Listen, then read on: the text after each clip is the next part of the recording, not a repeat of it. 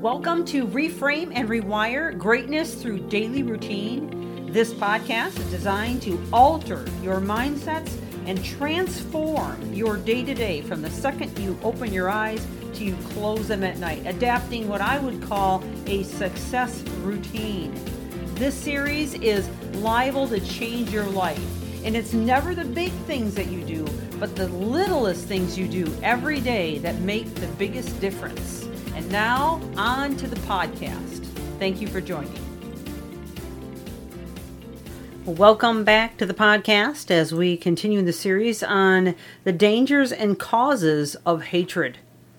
Well, yesterday we ended our list of things that or the consequences or issues with hatred, and things that can really affect your health, your relationships, and so many other areas of our lives. And if you missed any of the first 9 of these in this series, I would encourage you to go back and listen from the very start, because there have been a lot of information disclosed. In fact, many of the things that I shared in terms of the health risks may shock you.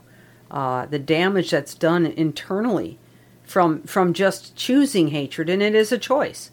And if you want to understand that better, you need to go back and listen, because obviously things can happen to us or have happened to us that would make us want to hate and even maybe justify hate.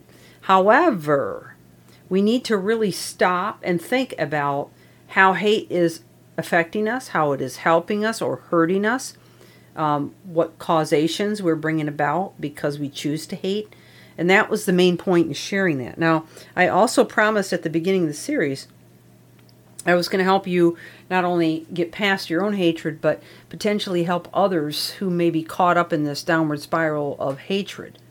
And hopefully you have been sharing it with others, and perhaps using some of the concepts in this to help yourself and others to realize the damage they're causing themselves. You really got to weigh this out, because nobody's going to get to their end of their life, sit on their deathbed, and go, golly, I'm glad I hated all those people. Boy, am I glad I gave away all those years of my life just filled with poisonous hatred and had all those health issues. Man, am I glad I destroyed every relationship that I ever had and just, damaged my chances of getting promoted and having a good job. I am so glad I spent my life hating. No one's going to say that. I mean, that's just absolutely ridiculous. In fact, I have unfortunately known many people that at the end of their lives were just filled with regret for the amount of hatred they allowed in their lives. Because we can't go back and relive it. That's the one thing we can't do. We can't go back and relive it. So I ended yesterday talking about the first solution, and I think it's one of the biggest ones, that's creating a shift. And, nobody can really do it for you. You have to choose to do it. But I walk you through the steps, and I help you understand how important it is and how critical it can be to not only resolving any hatred in you, but hopefully walking others through it. Now, I want to get into that a little deeper. If you do have somebody in your life that is struggling with hatred, I would encourage you to start to ask more questions. Okay, so instead of saying, "Oh, you shouldn't," or "Why are you doing that?" or I can't stand it when you do that," or "Don't you see what it's doing to you?" Or I don't know. There's a whole list of things that you could say that are accusatory.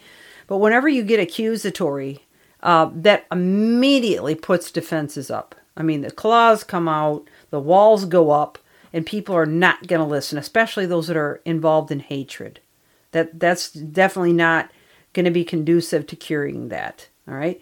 So ask more curious questions. People typically are not offended by really honest, curious questions.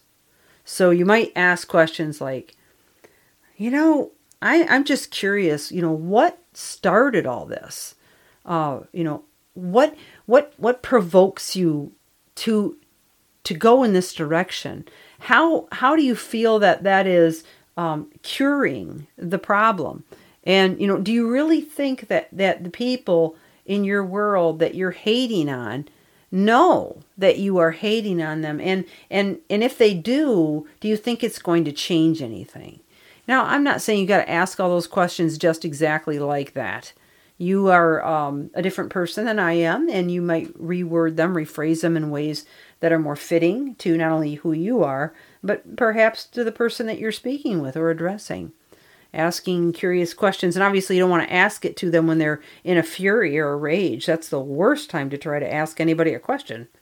But maybe when you're having a calm conversation and it seems like a productive moment in the day or the week, it might be a good time to ask some of those questions. And if you feel like things are getting too heated, then stop asking the questions. Let those seeds be sown as they will and come back to it. Okay. So asking curious questions is always the best to getting the bottom of whether we're talking about hatred or anger or hurt or offense or anything. People aren't typically too put off by it, although if they're too wound up in it, it may be a little trickier. So just be very sensitive to pushing those buttons, which leads me to my next one. And if it's about you in the hatred, you're aware of what your buttons are. I mean, if you've never stopped to think about where your buttons are, maybe it's time. And maybe even take out a pen and a paper and write out a list of the areas that your buttons get pushed. Because we all have them. We all have those buttons. Boy, do we have them.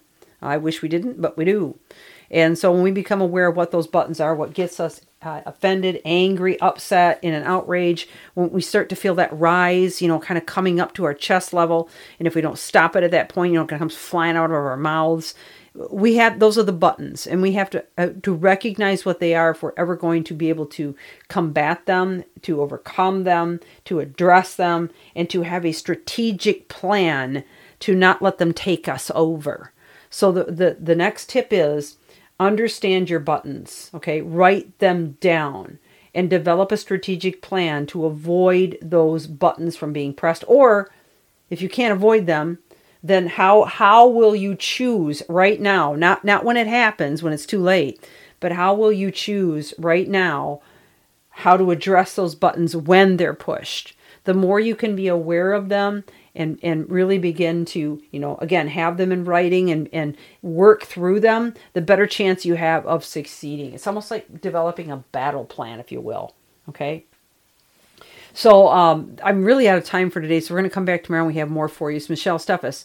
Reframe and Rewire. Please share this, leave a review, and thank you for joining. Have an amazing day.